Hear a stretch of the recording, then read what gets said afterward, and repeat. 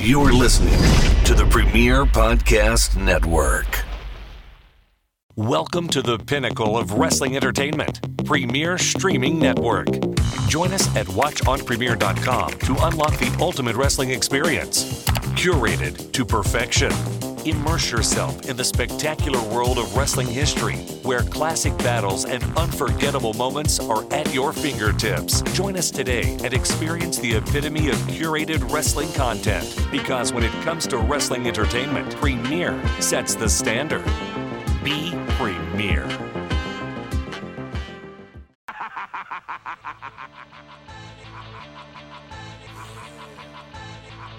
Everybody's got a price, it's the $1 million man.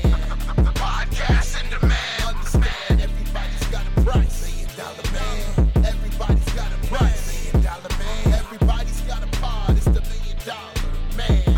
Podcast in demand. Understand, everybody's got a price. $1 million man. Everybody's got a price. What's up, everybody? It's Marcus D'Angelo, and we're back for another episode of Everybody's Got a Pod. And of course, you know this guy. It's the Hall of Famer, the $1 Million Man, Ted DiBiase. And Ted, we just came off a pretty tough week here.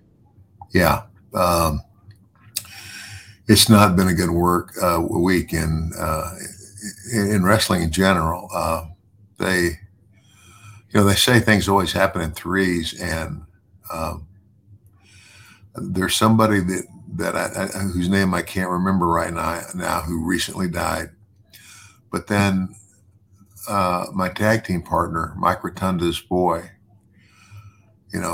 Wyndham, who's Bray Wyatt, passes away. And oh my gosh, bang. And then Terry Funk was one of the greatest wrestlers, in my opinion, of all time. He's a guy who could do it all. He could be as scientific as his brother, Dory Funk Jr. I know that. Dory's a great wrestler. Mm-hmm. And he was an NWA world champion for, I think, 4 years, and it was great.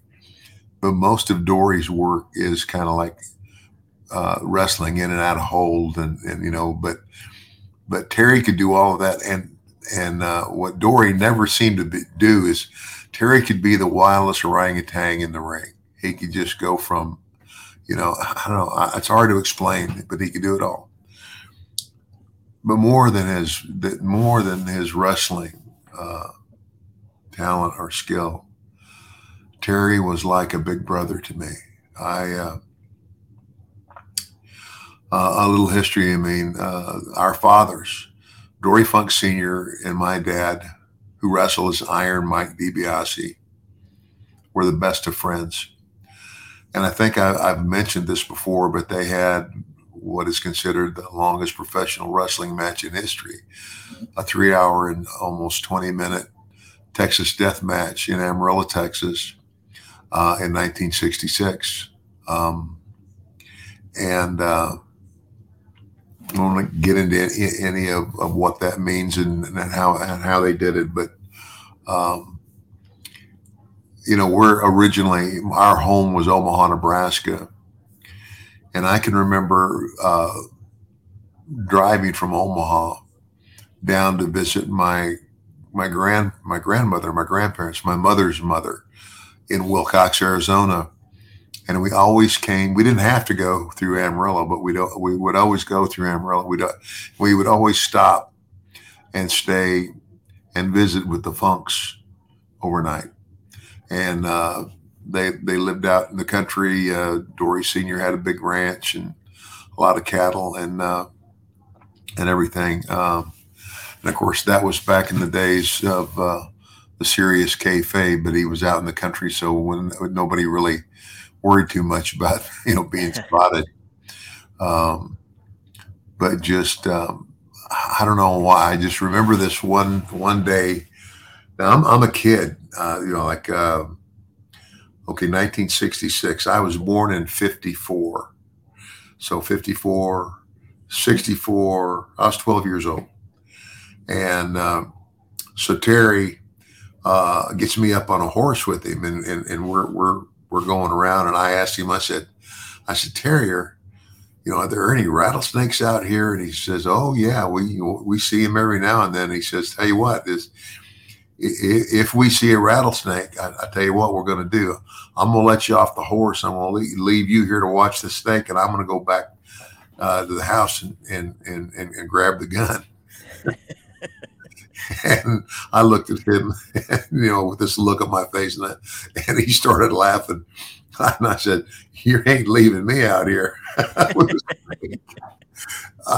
He was just a funny guy too. I mean, unbelievable performer, but just a person. I mean, the whole family thing.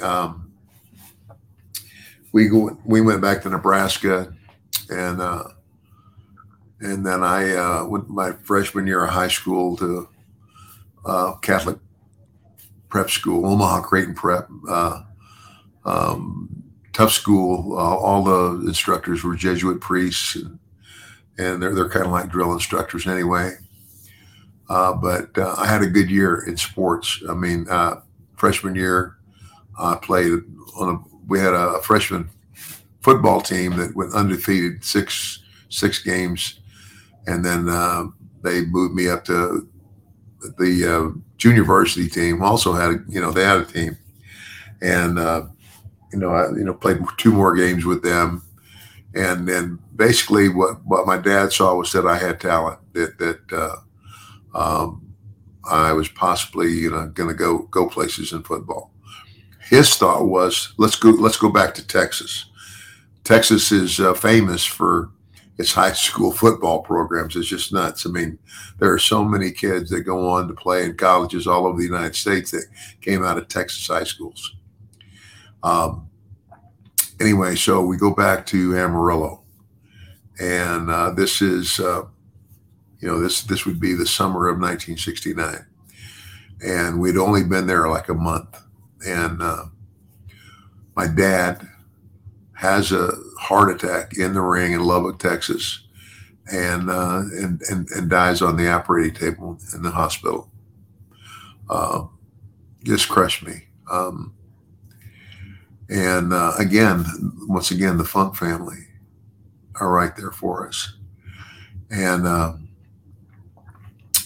so we go back. I go back to Arizona, where my mother's parents lived, in this little town, Wilcox, Arizona. I had dreams of playing college football, and I was looking at this little town and very familiar with it because my grandparents lived there. Mm-hmm. But it's like, can my dreams come true here? And make a long story short, I did very well in football, even though we were a Division II team, and I had already signed a letter of intent to play football at the University of Arizona. And I turned on TV one day, and it's wrestling. I haven't seen any wrestling, Marcus, in 3 years. Wow! And I could tell this is the tape out of Amarillo, Texas. And so they made so coming to Tucson, the Funks, Dory Funk Senior, Dory Funk Junior. The first time they came, it was just senior and junior. But then I went to see them, and they were like, "Oh my gosh, we're going to be back in 2 weeks. Terry's going to be with us. Come back and see us." And I did. And Terry said, he said, "Hey, Teddy," he said, "even if if you're going to go to Arizona, great, but I can get you a recruiting trip to West Texas State, and if for nothing else, just it's a free trip. Come back and visit the school and just basically see everybody." So I took that recruiting trip, and I mean, and a lot of people, and there it is. That's I'm about to sign a contract to play at West Texas State. Terry Funk was right there. Largely, he's the one that talked to the school and got him to give me a recruiting trip and that whole deal. And so I went to West Texas State, and I played ball there for 3 years, and I got married, got divorced, and but my relationship with Terry, more than anybody. I mean, again, the whole Funk family. I love my mother and Terry's mother. Terry's mother's name was Dorothy, and they were the best of friends, And I mean, I remember when I first went in there, my mom went with me, and in my graduation present from my mother and grandmother was it was the down payment on a brand new Chevy Nova. All right. A new car.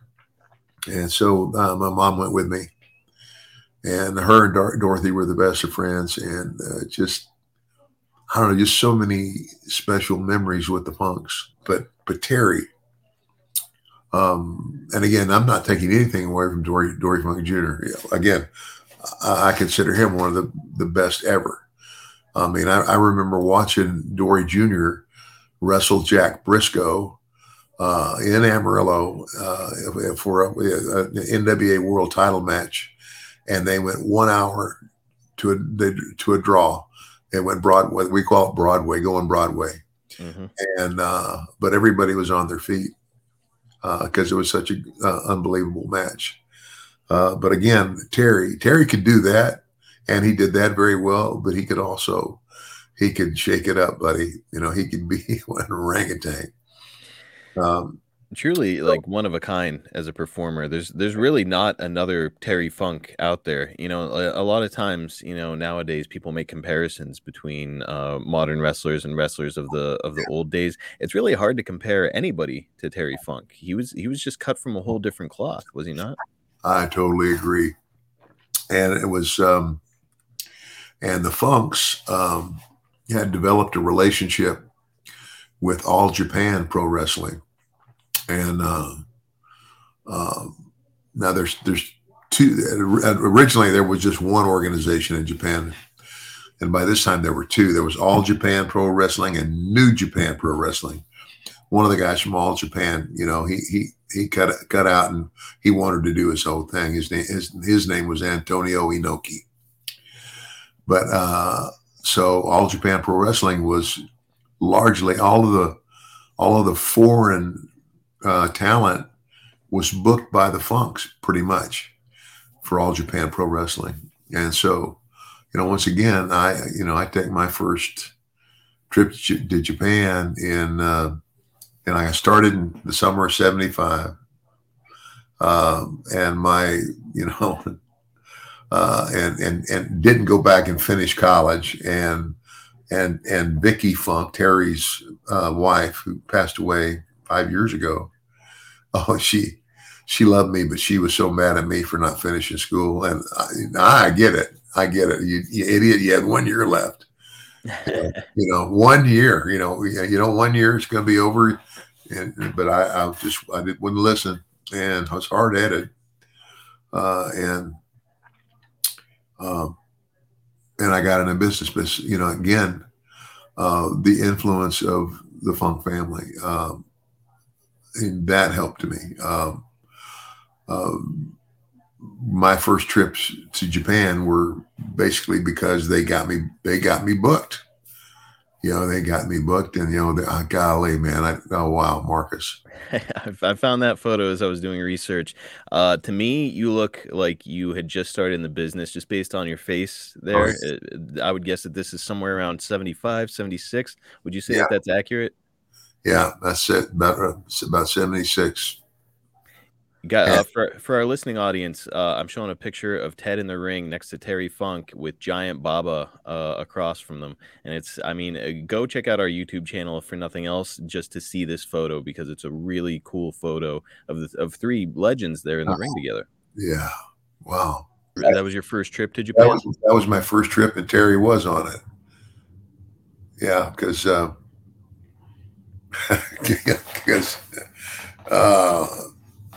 he gave me a little advice about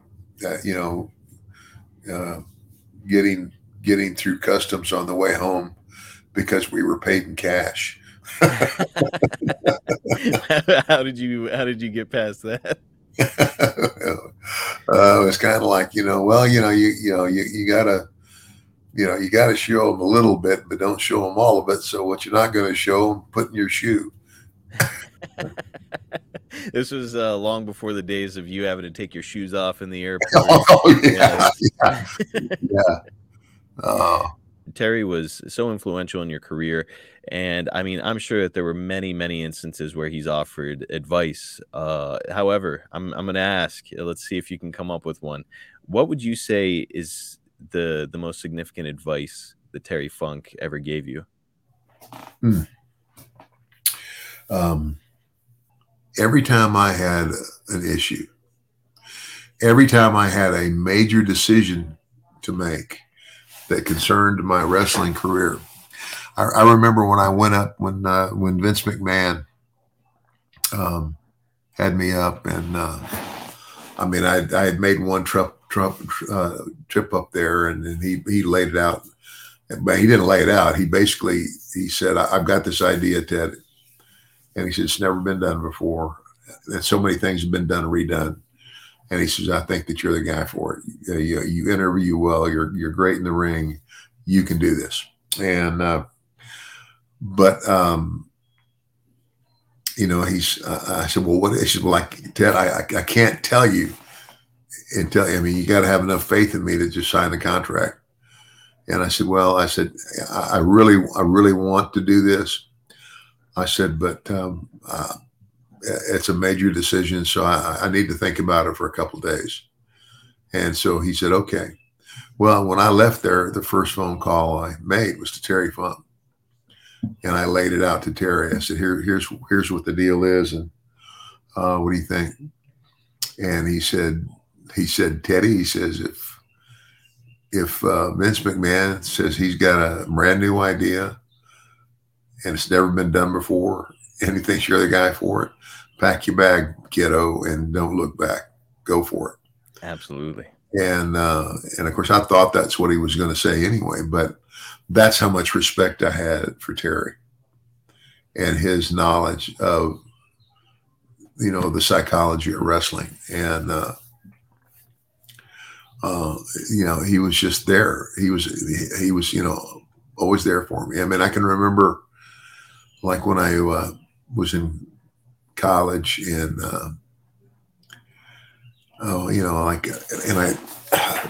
I got, I'd gotten married to my first wife, and now I'm not living in the dorm. I'm living off campus, and it's kind of like her salary is basically paying our rent. Now everything else, my schooling and everything else was free, but pretty much we're living off of my first wife's income. And Terry, I can remember one time, this is crazy, but anyway, I don't know where, and I can't remember where we were, but we walked in, it had to be a wrestling show somewhere. So, but we walk into the bathroom at the same time, and we're standing side by side at urinals, right? And he takes $100 bill and he puts it in the pocket on my shirt. And he would do things like that occasionally.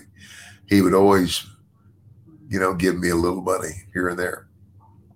A true big brother, little brother relationship between the two of you, almost like a father figure even at times, it sounds like. Yeah, absolutely. You mentioned Bray Wyatt here at the top. This full episode is going to be about Terry Funk, but Ted, I don't want to let it slip by before we really dive in deep on Terry Funk. Wyndham Rotunda, such a talented performer, a young man born in just 1987 and tragically gone, life cut short. Did you have a lot of time around Wyndham? I didn't have a lot of time around Wyndham, but I know, but Wyndham and my younger son, Brett, who had been in training for a while, and then, he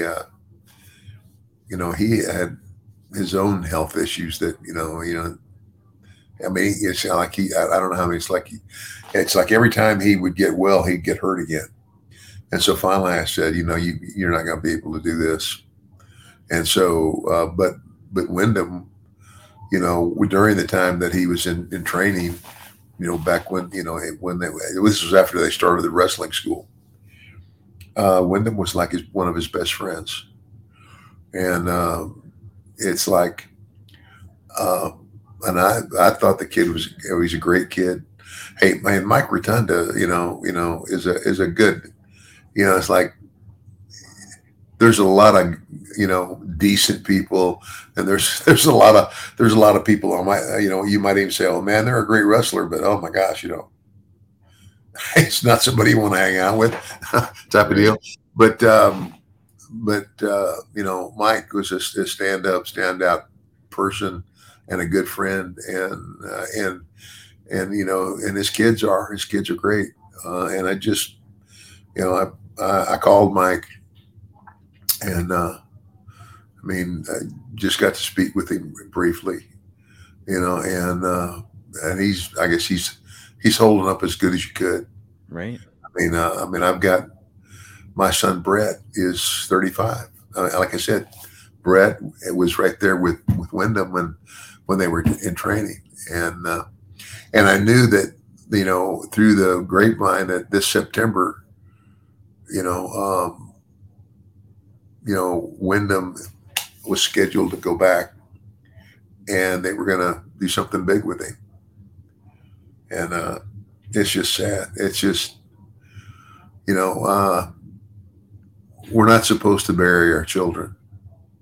It's not supposed to happen that way. And it's just, I just can't even imagine that. And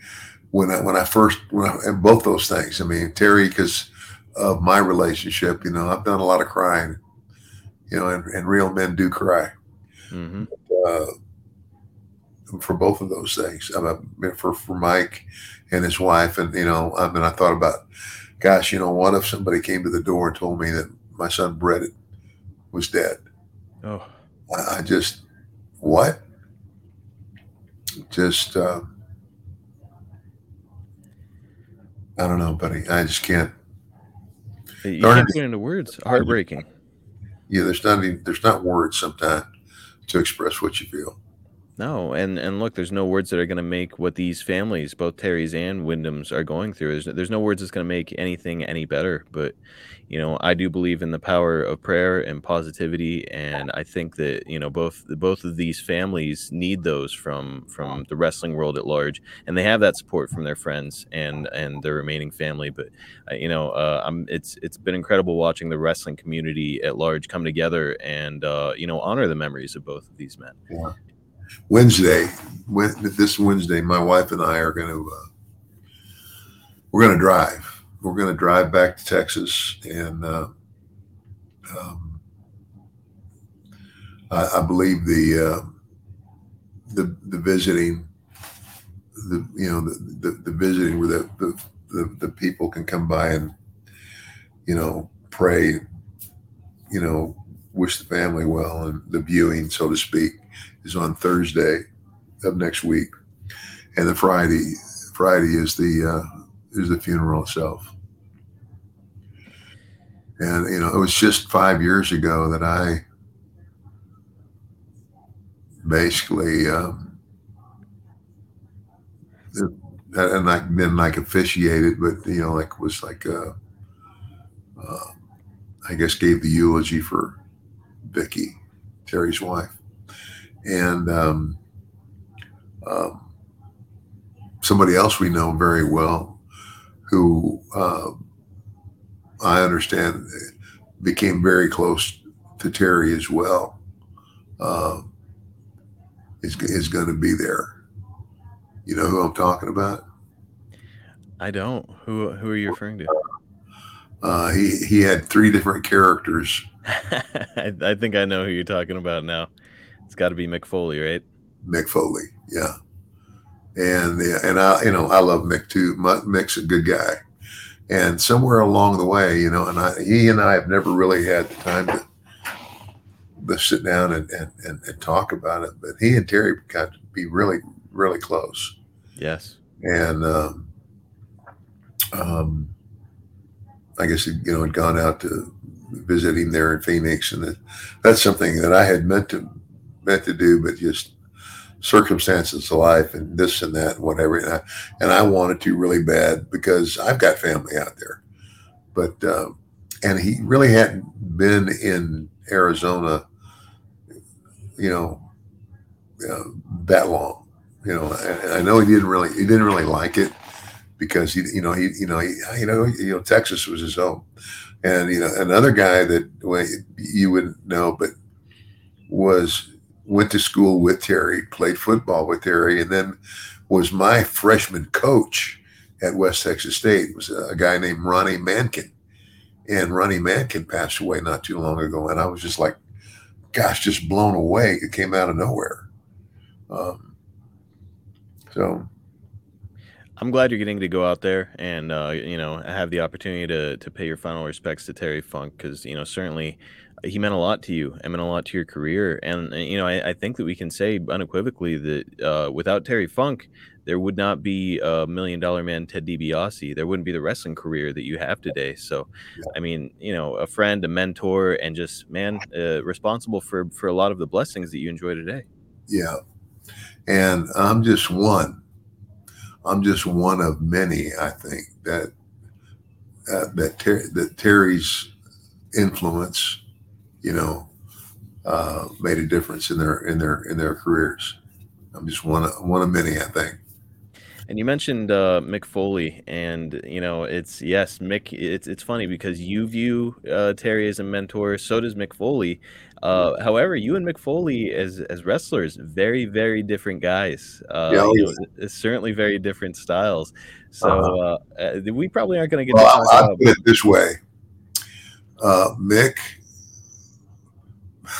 and Terry got along real well because, like Terry, Mick was the wild orangutan.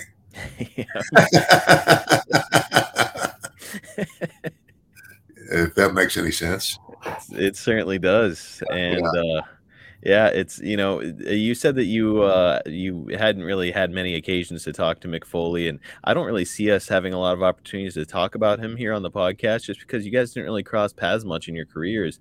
Mick and his style, it kind of ushered in this different sort of style of wrestling and some kind of high risk, reckless at times wrestling. What do you think of Mick's style? Well, I mean, I think the world of Mick. I mean, regardless of style and in which way, he does. He's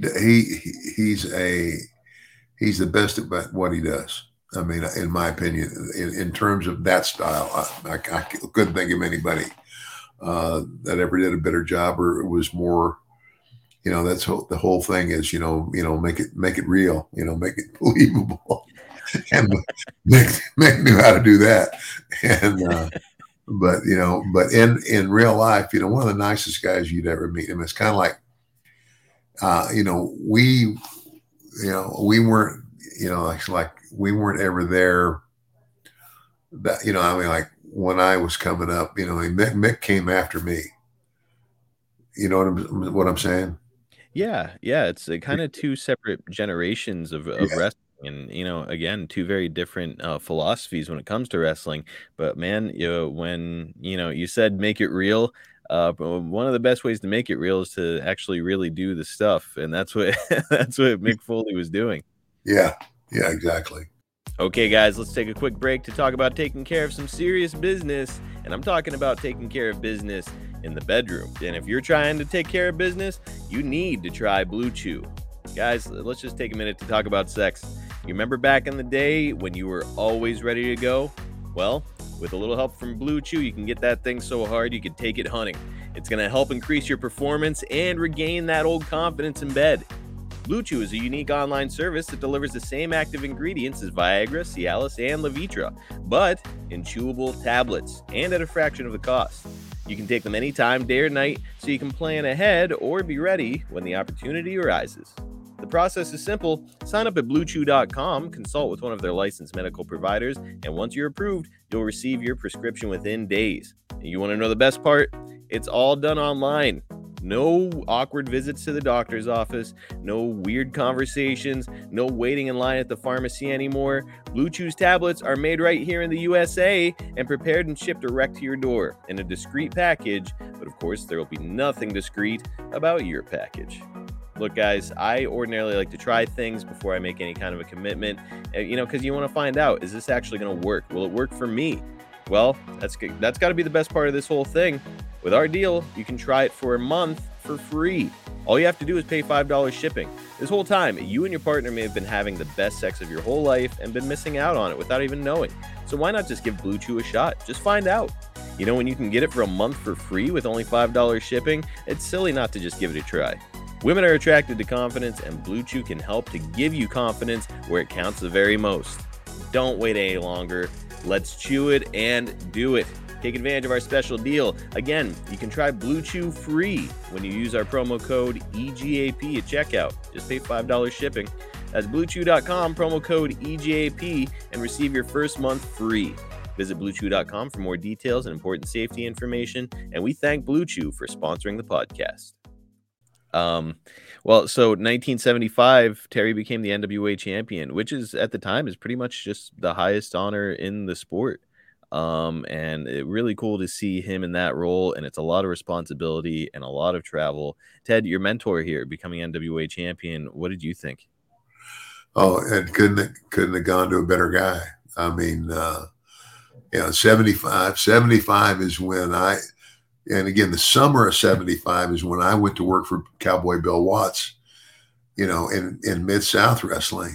And that was just, I think Bill had just gone up there and became partners with the other promoter of that area, which was Leroy McGurk.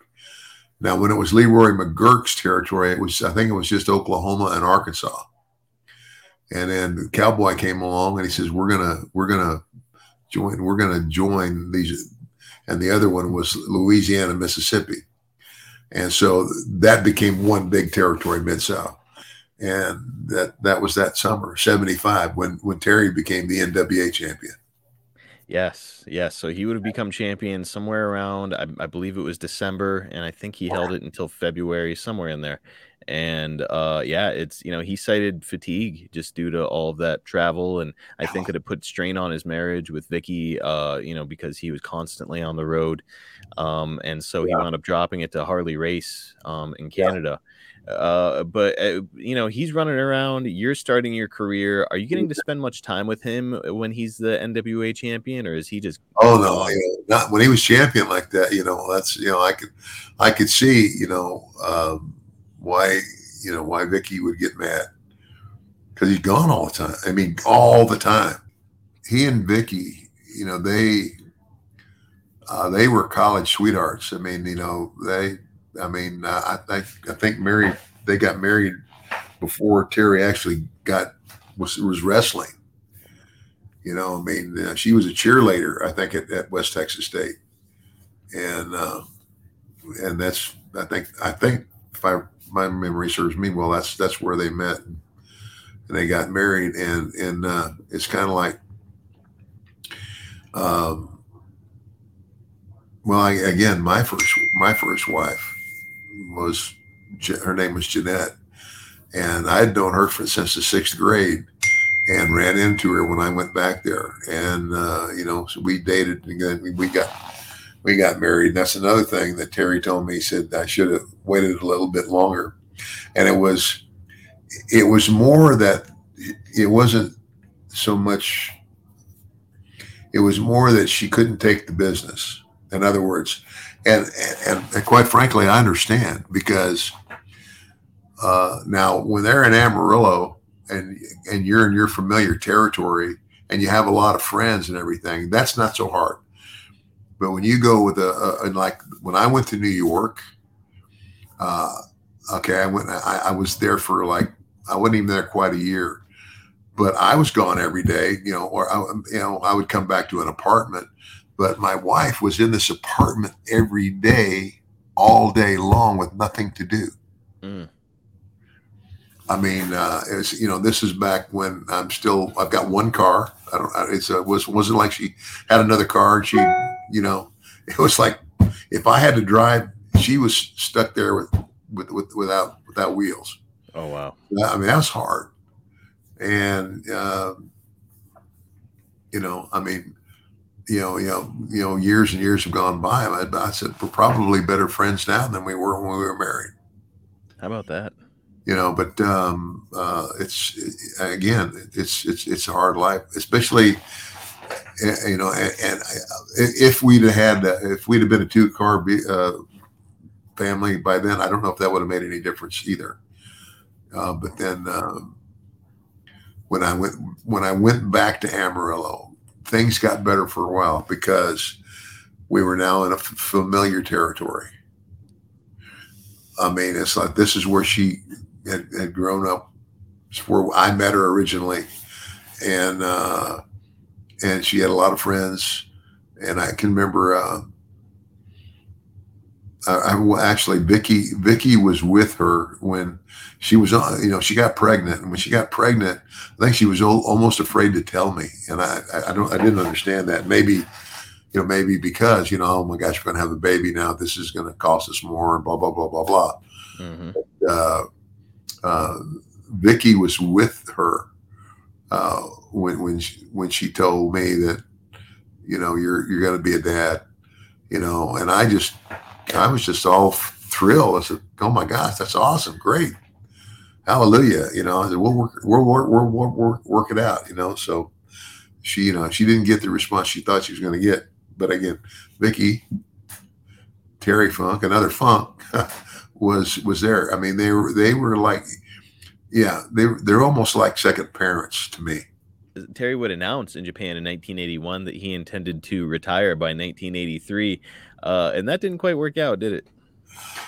Terry Funk made he made a career out of retiring. This is my retirement match, and then he'd come back. Which happened. This is my retirement match, and then he'd come back again. Which happened over and over and over again, and it's only Terry Funk could get away with doing that and not having the crowd turn on him, just because he's Terry and people loved him. In 1985, Terry, of course, had not retired. He would make his way to the WWF and even work with Hulk Hogan. So for context, the Hulkamania run just started in 1984, and now here's Terry, and he's getting the chance to work with the biggest star in professional wrestling. I know you yourself had been on the road at this time. Did you get to see any of what Terry was doing there in the WWF? No, but I remember. I remember he unceremoniously left. Do you remember the circumstances surrounding it? I don't remember the circumstances, but it was something like he left Vince this funny note, something about, he says, I had to go home. My horse was something.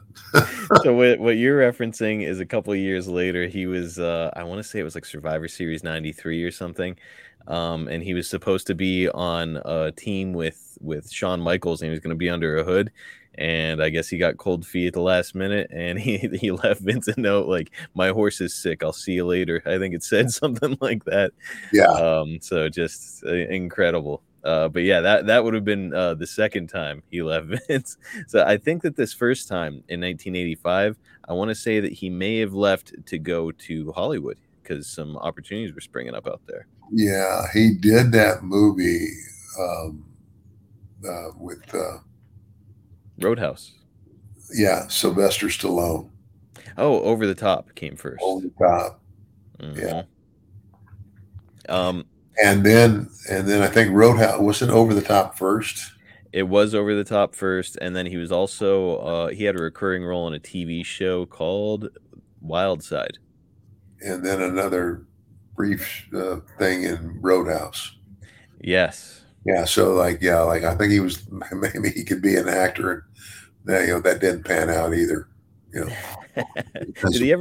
Did he talk to you much about his ambitions in Hollywood? Like, was he trying to transition out of wrestling and into acting full time? well, no, he's just, he would just, like if he could, if he, it's like kind of like, I wouldn't say it's easier out there, but I mean, it's easier on your body. For sure. Everybody else would be taking bumps for you, except that match that he had with that guy in that first, what was it, Over the Top? So yes, Over the Top was where he was arm wrestling Stallone. Yeah, and then but the one that you were in was Paradise Alley, right? And Paradise Alley. That was 1978. So that was years prior to this, but he had a match in Paradise Alley. I think that's what Paradise Alley was about. Yeah, wrestling, right? Yeah, like all this kind of like all these tough guys from Hell's Kitchen, mm-hmm. And yeah, of which you were one.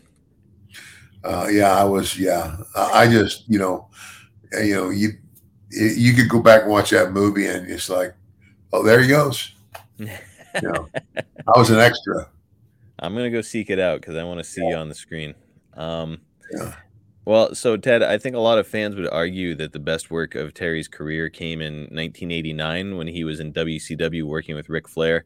I know you were busy doing your own thing as the $1 Million Man at the time. What would you say represents Terry's best work? If you were going to say, go out of your way to watch one match, I don't know, maybe it wasn't even televised. I didn't get to see him work with Flair, but oh gosh, that had to be great. Man, it's unbelievable matches. He did an I Quit match with Flair at one of the Clash of the Champions, and holy smokes, if you get the opportunity, it's on YouTube. Go and seek it out because man, what a hell of a match between those two. Well, and then he did the thing with Memphis, Jerry Lawler. Yeah. They had a match in an empty building. It's a true story. They had a match. They had a match in a ring in a building with no crowd. And tore it down. Yeah. Oh gosh, unbelievable. Yeah, for my money, I think that might be the definitive Terry Funk match is the empty arena match with Jerry Lawler. Think about that.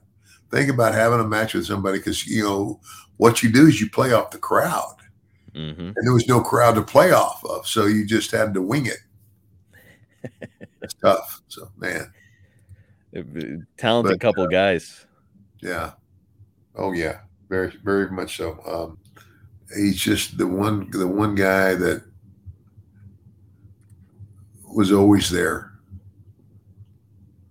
Anytime I had a question, anytime I doubted something, I was calling Terry because Terry's to me had all the answers, and like I said before, like his brother, Dory Jr. is absolutely one of the most. He's a great wrestler. Oh my God! Like I said, I watched him and Briscoe have an hour-long Broadway, which means they went an hour to a draw. But imagine entertaining a crowd for an hour. They're up and they're down, and they're up and they're up and they're down, and then it ends in a draw, and the people want to see more. Wow. Junior could wrestle like that, but Junior never was the wild, crazy guy that Terry could be. And that's what I mean when I say Terry could do everything. And he, like you said, he could be the most scientific wrestler on the mat, or he could be the wildest, craziest heel in the West. So he had that fire to him where his matches, once he would kind of get going and you could see that kind of look in his eye, like it looked like a shoot. Like it looked like, oh, Terry wants to kill this guy right now. Fun to watch him, man. Yeah. And as he got older, he was not slowing down. He wound up in Japan with Mick Foley, of course, and he's doing these death matches with barbed wire ropes and explosives and thumbtacks. And here, he was talking about retiring in 1983, and now he's over here in Japan, just putting his body through it, just doing some crazy stuff. When he was schooling you up as a young man, did he ever talk to you about proper procedures in a death match, Ted? No. I can't, No. I can't imagine he would. What I'm genuinely curious. Did you ever see any of Terry's work in Japan or in ECW? Well, now the work that I saw in Japan is he was just wrestling. He wasn't. He hadn't done any. He did. I never saw him do any wild, crazy match in Japan. Mm-hmm. But I guess that came later, and I wasn't there. At the time, he's like 51 years old. What do you think was the motivation for Terry at this time to continue to abuse himself like that? Your guess is as good as mine, Marcus. I have no idea. I mean, that was just Terry. But yeah, he wasn't done yet. 97, he returned to the WWF as Chainsaw Charlie. Then he'd end up in ECW, WCW until they closed down. Chainsaw Charlie. Did you see him as Chainsaw Charlie at all? No, I didn't. You're unfamiliar with his I'm WWF? sorry. I must have missed a lot because I've never even heard that name. I'll pull up the photo here of him. He came out of a box. It was on like Raw or something. They put him in this. There was this giant wooden box that they put up on stage, and all of a sudden you hear a chainsaw roaring. He cut his way out of the box. He was wearing jeans, suspenders, like a long sleeve red shirt, and he had pantyhose over his head. I'm not joking. with like baby powder and stuff inside of it for some reason. that's him as Chainsaw Charlie. Complete with pantyhose over his head. No wonder he and Mick got to be such good friends. Right. And they were tag team partners up there, and like he was not slowing down. He would end up going back to ECW, WCW. He even came back to the WWF in 2006 at the age of 62 and continued to perform there, most notably on ECW One Night Stand on pay-per-view. Yeah. So in 2009, he would be inducted into the WWE Hall of Fame along with his brother Dory. What did it mean to you for the Funks to receive this incredible honor of going into the WWE Hall of Fame? Well, I think it was awesome. I mean, although, Dory Jr., I don't think ever really wrestled for them. And Terry, obviously he did, but it's kind of like, it's like it's wrestling talent, and it's talent that, that any wrestling organization should adhere to. In other words, they in my book, they're on top anywhere. Absolutely. Like if All Japan Pro Wrestling had a Hall of Fame, they should be in that one. The Funks. Yeah. No question. And getting back to Cowboy Bill Watts, I mean, Bill was, in my opinion, probably one of the greatest promoters ever. And if you asked Bill where he learned it, he would tell you that he learned it from Eddie Graham. And then I think I had a conversation with Terry one day, and he said, Teddy, and guess where Eddie Graham learned it? And I said, where, Terry? He said, from my dad. How about that? Yeah. So, fingerprints all over the wrestling business. Yeah. Certainly a deserving honor. So Ted, we're almost near the end here. Terry would return to the Indies and remain active, get this, until 2017. 2017 was his last match. So Ted, I'm sure you were crossing paths with him at signings and whatnot along the way. Were you talking to him about how he was continuing to perform up until the age of 73? Yeah, I just tell him you're crazy. Yeah, I love you, but you're crazy. But Terry's just, and here's the thing: Terry's such a good worker that Terry knew how to go out and have a match, and it's like he could get more out of, you know what I'm saying? He could get more out of less. In other words, Terry could go out and have a great match and really not overexert himself. Yep. If that makes any sense to you. It does. He could just go out there and get that look on his face and throw some punches. He doesn't have to take any bumps, and the crowd would love it. I'm sure he'd have him eaten out of the palm of his hand. Yeah. Yeah. So Ted, when was the last time that you had the opportunity to speak with Terry? Do you recall? I'm not exactly sure when it was, but I know that at the time, they had moved him into a facility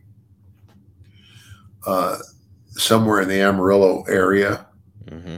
and he really wasn't happy about that because he would obviously rather be at home, and it's kind of like I understood how he felt, but I also understood how his daughters felt. I mean, they're more concerned with his, Safety. what I'm saying, his safety and well-being. And he was in Amarillo, and then I guess the girls decided to move him out to Phoenix. And I think he was really unhappy about that move. But, it's by that time, and I don't know, I don't know how dementia works and, how long it goes. But I know one of the last pictures that I saw of Terry, I almost didn't recognize him because he was so thin, just no. I don't know. It was crazy, and I don't remember where I saw that picture. But I said, "Gosh, that doesn't look like the guy I knew." And I would call him from time to time, and he would complain about it. He says, "I just want to be. I'd rather be at home." But what he didn't understand, and his girls did, is that he really wasn't capable of being at home by himself. Right. And so I guess I don't know if that's something that comes with dementia. So. Well, certainly, wouldn't want him to be in a position where he'd be in danger, even if he did get that independence. Like, you fall down or something, and I mean, that could be the end of it. So no, his daughter's hearts were in the right place. Ted, final question of the week. What do you think Terry's legacy in professional wrestling is? Oh my gosh. I mean, he should go down in history as one of the greatest wrestlers of all time. I mean, and it's kind of like every wrestler has a style. Okay, for example, Mick Foley. The reason Mick and Terry ended up getting along so well is because Terry had an equally out of the box, Perspective. And then there's Mankind, and so they had that thing in common, but Mankind that's what made Mick Foley. But Terry, the out of the box orangutan, could also get on the mat with you and be the most scientific wrestler. That's why I say Terry Funk is a wrestler who could do it all. He could wrestle with you, or he could, or he could be the wild, crazy gorilla. He could do it all. And no one deserves to be in a Hall of Fame. In every pro wrestling Hall of Fame there is. Nobody deserves it, in my opinion, more than Terry Funk. As I said it earlier, I try to think of a comparison for Terry Funk. I can't really come up with one. He was just such a unique performer and such a giving person, to people like yourself, Mick Foley. I'm sure he mentored plenty of people along the way. And his legacy is one that's gonna last forever. I'm sure that Yeah. our listeners will agree that we wish all of those that loved him all the best. Yeah. During this awful time. One of the greatest of all time. And I'll be leaving for Texas Wednesday, and I will be there to say goodbye. He's gone, but man, it's hard to think of people who lived a life quite as full as his. Am I right? Man, you're right. You're right. Ted, I appreciate you opening up here today to talk to us about your friend and mentor, and I'm sorry for your loss in this. I know it's got to be difficult on you. Yeah, this one was really more than any other. I mean, it's kind of like it's I have an older and younger brother. It'd be like losing one of them. Exactly how it is. It's equal. It's almost it's like a brother relationship, but in some ways, especially in those first couple of years, it was almost like a father figure. Anyway. Man, it's tough, and certainly we'll be talking about Terry Funk here more on the podcast. I'm sure there are plenty more stories left to tell, and your experiences with him. We'll cover all of it. And Ted, again, thank you, and guys, we'll catch you next week right here on Everybody's Got a Pod.